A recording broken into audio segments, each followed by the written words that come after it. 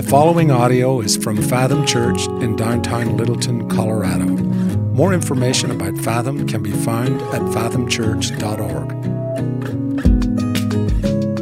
Good to be with you this morning. My name is Chris. I'm the lead pastor here. If you're online with us, welcome. Glad that you would join us. We have a lot of text to get through today. So if you brought your Bible, and I hope you did, let's open that up to Matthew chapter 8 today. You can open a phone or a tablet to Matthew 8. There are hardback black Bibles. We call them loaners underneath every single chair. You can take it home with you if you want, but that is on page 813 in those Bibles, Matthew chapter 8. If you're online with us, you can click the little Bible tab. You can Google search Matthew 8, but that's where we're going to spend our time this morning is Matthew chapter 8. Hey, as you're turning there, there are three types of fear, okay? Three types of fear. First, let me tell you about these. The first one is what we'll call fun fear, okay? Fun fear. Fun fear is why we go to scary movies. Right? It's why we go to like haunted houses during Halloween time. It's why we hide behind corners and kind of jump out and scare our roommates or our spouses or our kids, right? So Harper's into this right now, just so you're aware. Like she is now hiding behind every corner in my house, which is making walking through my home anxiety producing, okay? She has scared me and I've screamed very high pitched more often than I'd like to admit, okay? But it's an anxious event. It's fun fear. That's fun fear, right? That is fun fear. It's also why we do things like extreme sports. That's fun fear, all right? Like jumping out of perfectly good airplanes, tying rubber bands to your ankles and jumping off of bridges, right? Wearing squirrel suits and somehow gliding. I don't know how that works. I took physics, doesn't make sense to me, but you know, Red Bull stuff. That's fun fear. That's fun fear, okay? That's the first type of fear. The second type of fear that I want you to know about is I'll just call it bad fear. Bad fear, okay? And this is, like there's this kind of fear that will paralyze you. It will restrict you. It will clamp down on your soul in some way. Like some people have to work through fear issues, right? In counseling or therapy or what, like mistrust issues. And so that's a type of fear. It's a type of fear that can paralyze you, right? It can rob you of life. Bad fear is that, like you're so afraid of this or of that, and the fullness of life, the goodness of life, it's robbed from you, it's lost on you because you're petrified, you can't move. That's bad fear, okay? And then the third category of fear is good fear. There's good fear, right? There's fun fear, there's bad fear, but then there's good fear. Let me illustrate like this. About 10 years ago, my sweet mother-in-law right here, Mary Robinson, was walking in the Target parking lot when a distracted woman slammed her car and hit sweet Mary Robinson. Right? Hit her, car hit her, she hit the hood, and then she hit the floor. So 3 hits, hit. Okay, that was the move. I won't tell you which Target it was, but it was near here, okay? She was rushed to the hospital. They had surgery, did all this stuff. She's fine now today. Praise the Lord, Mary Robinson is here, okay? It was a big old thing at the time, though. Freaked out when your mother-in-law gets hit by a car. So I told my 3-year-old daughter about this, because I'm a dummy, right? And Harper developed a fear of parking lots. Okay, so she was afraid of parking lots, and this is what would happen. This is it's 3 years ago, okay? So she's 6 now, she was 3 then. We would get to Target when she was 3 after she heard this story, and she'd recognize the logo. She couldn't read, but she saw the Target, the red Target. She'd recognize it, and she'd start freaking out. Right? And so I'd try to take her out of her car seat and set her down to like close and lock and she would not let go. She would grab a hold of me and slide down me like a fire pole and reside around my ankles until I would pick her back up and carry her through the parking lot. Okay, she was afraid of the parking lot. Now listen, that's a good fear for a 3-year-old. That's good fear, right? That is good fear because she is far too little to be seen by rear view mirrors, and people are flying through the parking lot, hitting older women. I didn't say that in the first service. It's because you're here. They're flying, like they're texting, they're Instagramming while they're in the Target parking lot. I don't know what there is to Instagram there, but just stop, all right? But I did not want my little girl to experience what Mary experienced. I wanted her to be afraid. That's good fear. That is good fear. It's a good type of fear. It's not the bad type. And it's not the bad type because Harper wasn't laying in bed at night, unable to sleep, going, oh God, there's parking lots everywhere. There's parking lots everywhere. That would have been bad fear. That would have been paralyzing, crippling fear. Now hear me. If she hits 20 and she's still afraid of parking lots, we've set aside money to help her with that, okay? But right? Like if she's calling me from college and being like, there's a parking lot here, I don't know what to do. Like that's bad fear. That's when a good fear can turn into a bad fear. But right now at 3, like that's a good fear, okay? Today, in Matthew chapter 8 and the beginning of chapter 9, we're gonna talk about fear, but the good kind of fear. Okay, and I'm calling this sermon, I've titled this sermon, You're Freaking Me Out. That's what I'm calling this sermon. I know it's a strange title, but we're going to see 3 moments, 3 miracles, 3 stories in Jesus' account here where we're confronted with his power and authority. We're going to see his power and his authority, and it freaks the people around him out. Just freaks them out. And their responses are actually the thing I think Matthew wants us to see and learn from. So that's what we're going to get after here, okay? Matthew chapter 8. Let's start in verse 23. When Jesus got into the boat, his disciples followed him, and behold, there arose a great storm on the sea, so that the boat was being swamped by the waves, but he was asleep. And they went and woke him, saying, "Save us, Lord, we are perishing." And he said to them, "Why are you afraid, O you of little faith?" Then he rose and rebuked the wind and the sea, and there was a great calm. And the men marveled, saying, "What sort of man is this, that even the winds and sea obey him?" All right, story 1. Jesus has been on the Jewish side of the Sea of Galilee, and now he and his disciples are headed to the other side, the Gentile side. There's a Gentile side and there's a Jewish side, and they are on the sea in their fishing boat when a storm arises. That's what happens here. And listen, this must have been some kind of storm. I mean, it must have been an incredibly terrifying storm because he is on the boat with experienced fishermen who have been fishermen their whole lives. They've been in lots of storms. And hear me, when the guys who live on boats start freaking out because of the storm, you can be assured that's a real deal storm. It's a legit Cat 5 kind of storm they're going through. Things are getting bad. Now, there's just something to note here at the beginning of this passage that I think is rather obvious, but I don't want us to miss it, okay? Jesus is on the boat with his disciples when the storm comes. Did you see that? Like, I'll say it again. Jesus is on the boat with the disciples. I don't think you're seeing this. I don't think this is hitting. Okay, listen. Jesus is on the boat with the disciples, and they still go through a storm. Don't overlook this. Don't overlook this, church. Just because you got Jesus in your boat, it does not make you exempt to the storms. Okay, but you can count on the fact that he is with you in your boat. Our D group this week, Lori Prashoff pointed this out in our D group, that Jesus chose their boat to be in. He's in your boat, but listen, storms will come, even with Jesus in your boat. But now here's the problem in this scenario, okay? Bro's asleep. They got Jesus in the boat, but dude's taking a nap.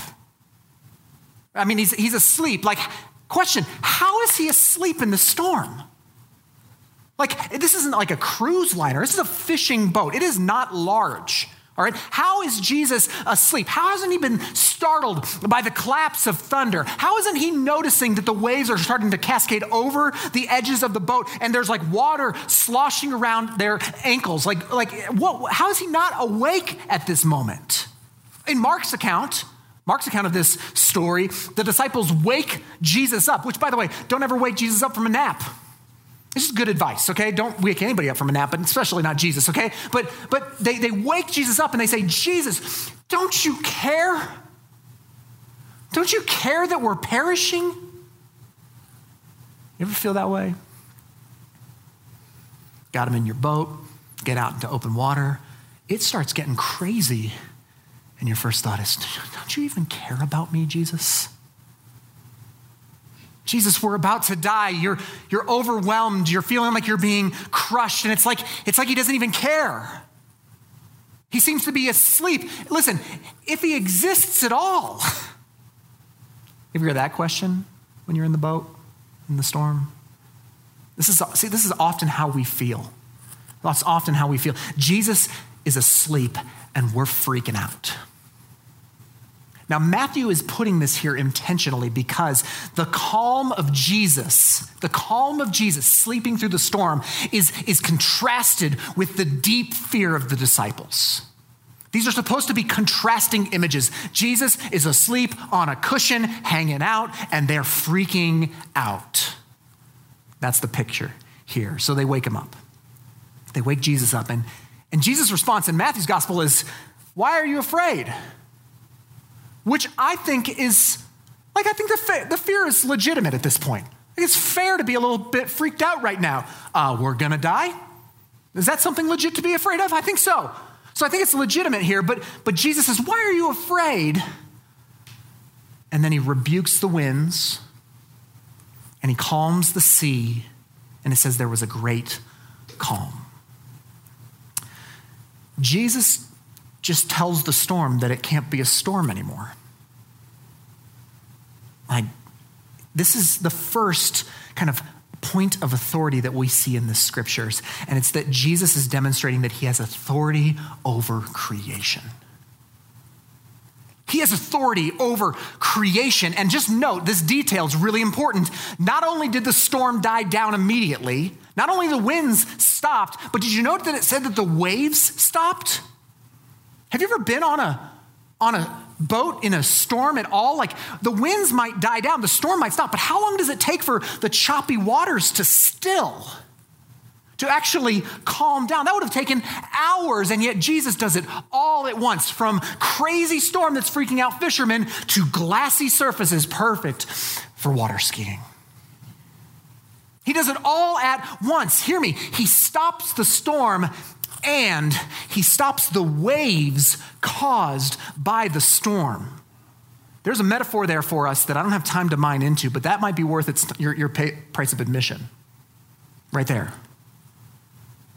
He has the authority not just to stop the storm, but to stop all of the waves that are caused by that storm with a word. With a word, he has authority completely over creation. Now, let's talk about how the disciples respond, okay? Matthew's account says that they marveled. Okay, if you read Mark's account, it says they were filled with great fear.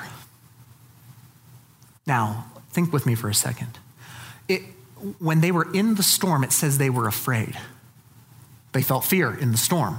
Just kind of plain old-fashioned, regular, we're gonna die, fear. But then, after Jesus rescues them, it says they felt great fear. In other words, the rescue scared them more than the storm. Seeing Jesus' authority over the storm was more terrifying for them than thinking they were going to die in the storm. Essentially, Jesus, you're freaking me out, man. You're freaking me out. But I think this is the good fear, okay? And this is good fear. Could go bad, but I think it's good. I think it's good fear because it leads them to ask this question: what sort of man is this that even the winds and sea obey him? What sort of man is this? That's their question. And Matthew is going to be really tricky here. He's going to take us to the answer in the next story. So let's look at verse 28.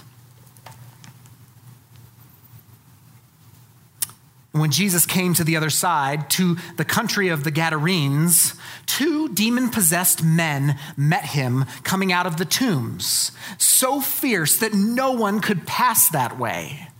And behold, they cried out, "What have you to do with us, O Son of God? Have you come here to torment us before the time?" Now, a herd of many pigs was feeding at some distance from them. All right, let's stop there. Remember, we are in Gentile territory now. All those details that Matthew just gave us evidence this. Okay, they show us this. So we've got a bunch of Jews who get off a boat and they show up at this place called the tombs. Okay, the place where dead bodies were kept. Listen, that's unclean.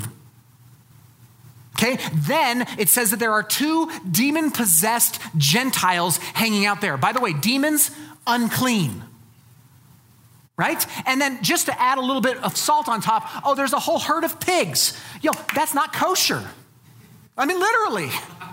Like this is not where you would expect a Jewish rabbi and his posse to show up at this point. But this is where they end up, okay? And the demoniacs, these demon-possessed Gentiles, they see Jesus and they cry out, "What have you to do with us, O Son of God?"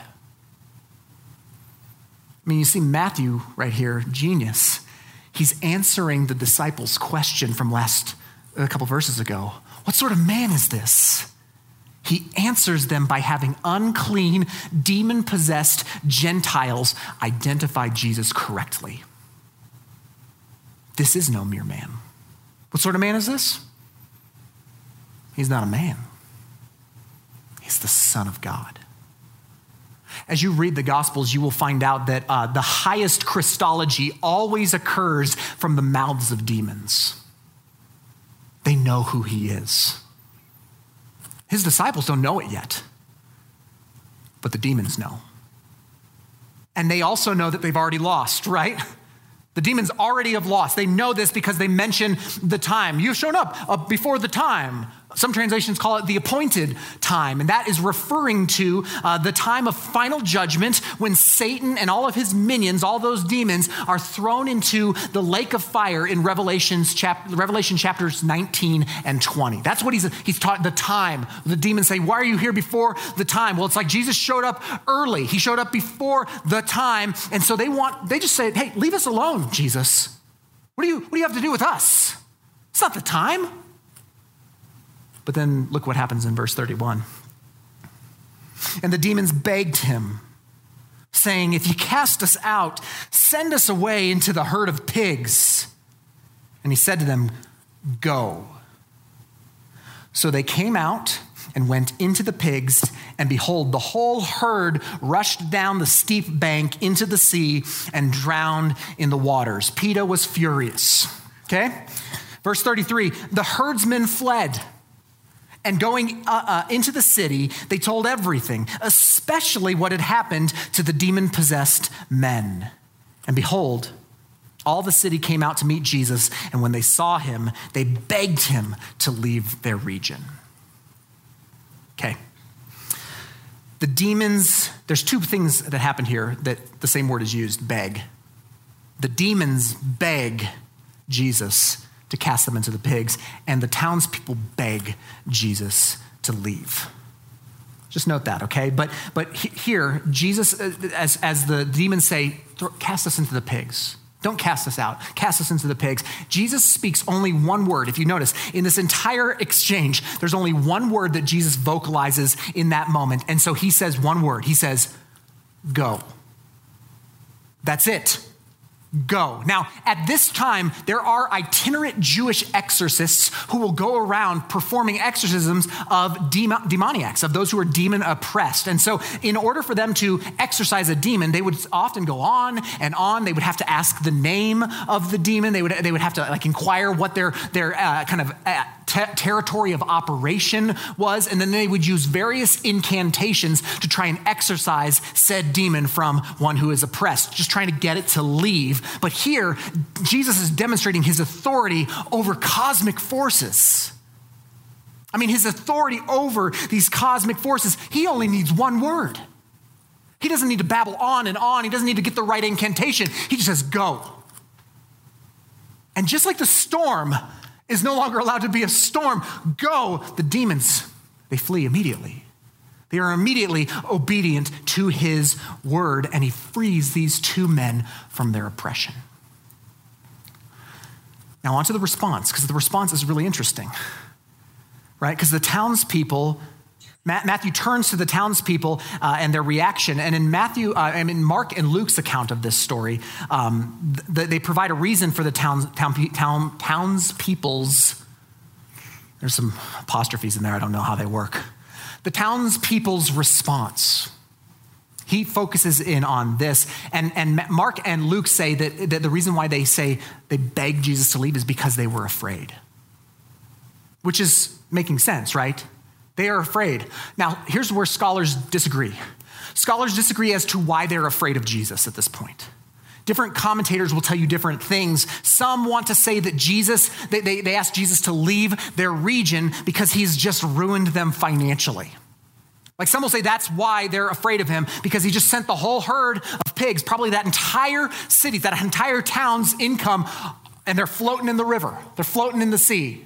Some upwards of 1,000, 2,000 pigs just float. So maybe they're just ticked at Jesus because he just ruined them financially. But I'm not completely convinced of that. I think that has some merit, but I'm not completely convinced that that's why they're afraid. Look again at verse 33. There's one word that Matthew includes that I think is really important here.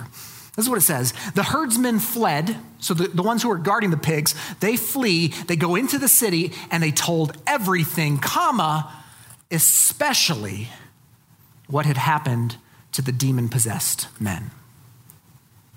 And that one little word, especially, makes me think that Matthew is placing special emphasis on the report of the exorcisms, not just on the financial loss of the pigs. Now remember, get your mind in this for a second. These are Gentiles. They're not used to any of this stuff. They're Gentiles, and the scene that they walk up on as they come out to see Jesus is they walk into two demoniacs who are now in their right minds, sitting next to the sea. They're able to actually get to them. Remember, they were so fierce that they weren't even able to pass them, but now they're able to get there. And, oh, by the way, there's thousands of floating pig carcasses. I mean, this is the scene that these Gentiles walk into. To them, Jesus must have been a terrible sorcerer. They didn't have a worldview for this kind of power. They must have feared for their lives. And maybe Matthew wants to expose them that they really value swine over the Savior. I had one guy say that in his text. I'm just not completely convinced of that. Because either way, their response is startling. They reject him. Their response to especially the two demoniacs being exorcised is to beg him to leave. They reject Jesus. The threat that the authority of Jesus has leads to their response of rejection, and they beg him to leave their territory. When freaked out by Jesus, they reject him, and hear me, he will not force his way into where he is not wanted. So they leave. And there's one more story, starting in chapter 9, verse 1. And getting back into the boat, he crossed over and came to his own city. So he's back in Jewish territory again. Verse 2, and behold, some people brought to him a paralytic lying on a bed. And when Jesus saw their faith, he said to the paralytic, "Take heart, my son, your sins are forgiven." And behold, some of the scribes said to themselves, "This man is blaspheming." But Jesus, knowing their thoughts, said, "Why do you think evil in your hearts? For which is easier to say, your sins are forgiven, or to say, rise and walk? But that you may know that the Son of Man has authority on earth to forgive sins," he then said to the paralytic, "Rise, pick up your bed and go home." And he rose and went home. And when the crowd saw it, they were afraid. And they glorified God, who had given such authority to men. Now, this is the third of this kind of triplet of miracle stories, and this is probably one of the more famous ones because you might remember this from the other two Gospels. Mark chapter 2 and Luke chapter 5 cover the same story, but with a detail that is omitted in Matthew's coverage of this. You might remember it. The friends who bring the paralyzed man actually have to dig a hole in the roof and lower the paralyzed man down before Jesus because the room is so full. But hear me, Matthew omits this detail in this story because I think his focus is on something else. Okay, now, remember, they're back on the Jewish side of the lake, and Jesus is doing more healing ministries. And so these people bring a paralyzed man to him on a mat, and they lay this man at Jesus' feet. And Jesus, when he sees their faith, it says their faith, not just theirs, but also that includes the paralyzed man and his friends. When he saw all of their faith, he says, "Your sins are forgiven." And the whole place freaks out. That's the part that drives everyone bananas. It's the fact that he says, your sins are forgiven. Now, Matthew really interestingly mentions that the scribes are thinking to themselves, this guy's blaspheming. This is blasphemy. Now, listen to me. It is. It is absolutely blasphemous to forgive sins, hear me, if you're just a man. This man is blaspheming. Well, yeah, if he's a man. You see this? I mean, this is what Matthew is trying to do here. This is really intricate, okay? Back to chapter 8, verse 27, the disciples ask, what sort of man is this? In verse 3 of chapter 9, it says, this man is blaspheming. And even to the last verse 8, they glorified God and asked, who has given such authority to men? The whole thing here is trying to establish, who is this guy? See what's happening here. Jesus has authority over creation. Jesus has authority over cosmic forces. And now Jesus has authority over the corruption of sin. It's not just the weather. It's not just the demons. It's now I can forgive sin, which only God can do. Thus showing us that this is no mere man we're dealing with. He's the Son of Man. He's the Lord of all creation. The demons got it right. This guy is the Son of God.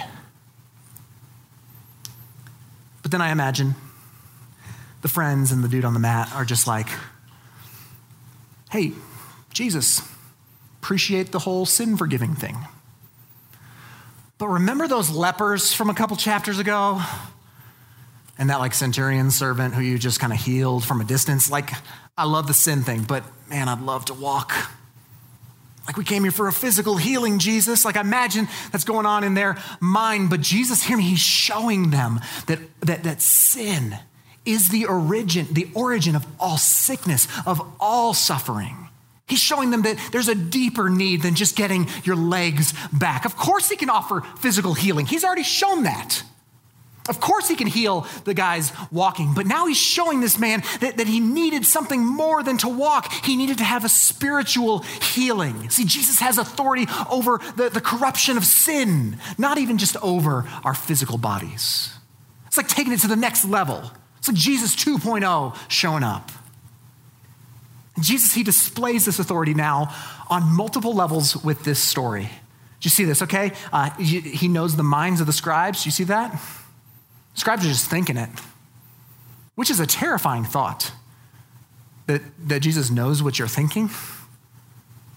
But he's just like, hey, he calls them out on it and demonstrates his omniscience. And that's pretty impressive, right? And then just to make sure, just to show that he actually does have the authority to do what he just claimed, which is forgiving sins, he tells the paralyzed man to get up, pick up his mat, and go home. And listen, the man who had to be drugged in there by his friends gets up and walks out unassisted. All these charges of blasphemy are totally disproven. Totally disproven. Jesus' divine authority is doubly emphasized here by Matthew. He has authority over both sickness, yes, but sin. Now, one last time, look at verse 8. When the crowd saw it, they were afraid. They freaked out. But their response is different. Their response is different than the townspeople. Because it said they glorified God who had given such authority to men. Jesus, you're freaking us out. They were afraid. But unlike the townspeople, they don't reject Jesus. No, they glorify God. They don't even know. They still don't get it, right? You can see it in their words. God's given this kind of authority to men. They don't even see it yet. They don't even really know who Jesus is, but they give God glory. They don't reject God. They revere God. In response to witnessing this terrifying authority, they worship God. They don't beg him to get out. It's a huge difference. Now, what do we do with these stories? Like, what do we do with these three stories? You'll see this in Matthew chapters 8 and 9, that there's 3 miracles and then a little discipleship moment, and then 3 more miracles and a little discipleship moment. This is kind of why we're preaching it through this way, because these 3 kind of go together as a triplet. So what do we do with this? Like, what do we do when we, like these disciples, like these townspeople, like the crowds, when we get freaked out, when Jesus, you're freaking me out? What do we do? Well, I think we mostly see that these stories are pointing towards the good fear that I talked about in the introduction. This good fear, Proverbs 1:7, which was read over us this morning, says this: the fear of the Lord is the beginning of knowledge. The fear of the Lord is the beginning of knowledge. Yeah, listen, it is good and it is right to just kind of get freaked out by Jesus. The problem is, I don't think that's our problem. The problem is, I don't think today many of us are afraid, in the best sense of the word. Like, we've swung the pendulum to Jesus is my homeboy. I got the t-shirt. Buddy Jesus, right? He's my friend. Like, yeah, high five for Jesus. I do it with I say bro all the time, right? Like this. It's treating him at a level that's lower than he deserves. It's without the authority. Like, we should be freaked out by who this man is. But those who fear Jesus, hear me, need not fear anything else. This is then why I think Jesus said, "Why are you afraid?" to his disciples. Is because if you have the healthy fear of Jesus, then you need not fear anything else. You see, when you realize how powerful he actually is, that he has authority over all of creation, that he has authority over all the cosmic forces, the powers and principalities, as Paul will say, that he has authority over all of the corruption that causes sin within us, and you need not be afraid of anything else. Think about these stories just real quick, okay? He's in the boat with them. I pointed that out. He's in the boat with them when they're afraid. Jesus goes to the tombs with them when they encounter the forces of demons and with a word casts them out. He is in the room with them when the sick and the ill and the broken are brought in, and he is able to heal both spiritually and physically. This is what we celebrate every Christmas. Emmanuel, God with us. He is with you. He is with us. And those who healthily fear Jesus need not fear anything else. Why? Because he is with you. You see, fear in our lives, the bad fear, the unhealthy fear, it comes from either forgetting his power or doubting his commitment. Like, the bad fear, the crippling fear, is when we doubt his power, his authority over all of these things, or we doubt his love for us. Jesus, I know you can heal it, but maybe you just don't love me enough. So I ask you, what's your response? What's your response to the authority of Jesus? He has authority over creation. He has authority over the cosmic forces of darkness. He has authority over the corruption of your sin. He has ultimate authority, but you have, given here by Matthew, you have two kind of opposite responses. You can reject him. You can reject him and beg him to leave, and listen, he will leave. Or you can revere him. Even if you don't know all the nuts and bolts of theology, you think he might still be a man, you're not quite sure how much God he is or how much man he is. Listen, scholars don't. It's really hard. There's some major heresies around that. You're not going to figure it out today. But you can still revere him. You can still step back and say, what sort of man is this? That even the wind and the seas obey him. See, when you're in storms, you can trust that he's in your boat. He's in your boat. When you're near death and decay and darkness, you can trust that he's with you, that he's been there, that he, with a word, can cast them out. And when you're in need of healing, physical, yes, physical healing, but even more importantly, soul, spirit, healing, sin, corruption, healing from your sin, healing from your brokenness. Hear me, he is more than able. He has power. He has authority over all. So the question I'll leave you with is this. You freaked out? I hope so. Let's pray together. Yeah, Lord, it's good that these stories are recorded in this gospel for us. Lord, many of us are so familiar with these stories that we miss little details, and it's good that through the power of the Holy Spirit, you give fresh eyes to see things that maybe we've read hundreds of times and skipped over. And so, Father, I pray that today, as your followers, we would be in awe of your authority. Your complete authority over creation, your complete authority even over those enemies of ours, and your complete authority over the corruption that rots us. Lord, we are grateful for this picture of Jesus as authoritative.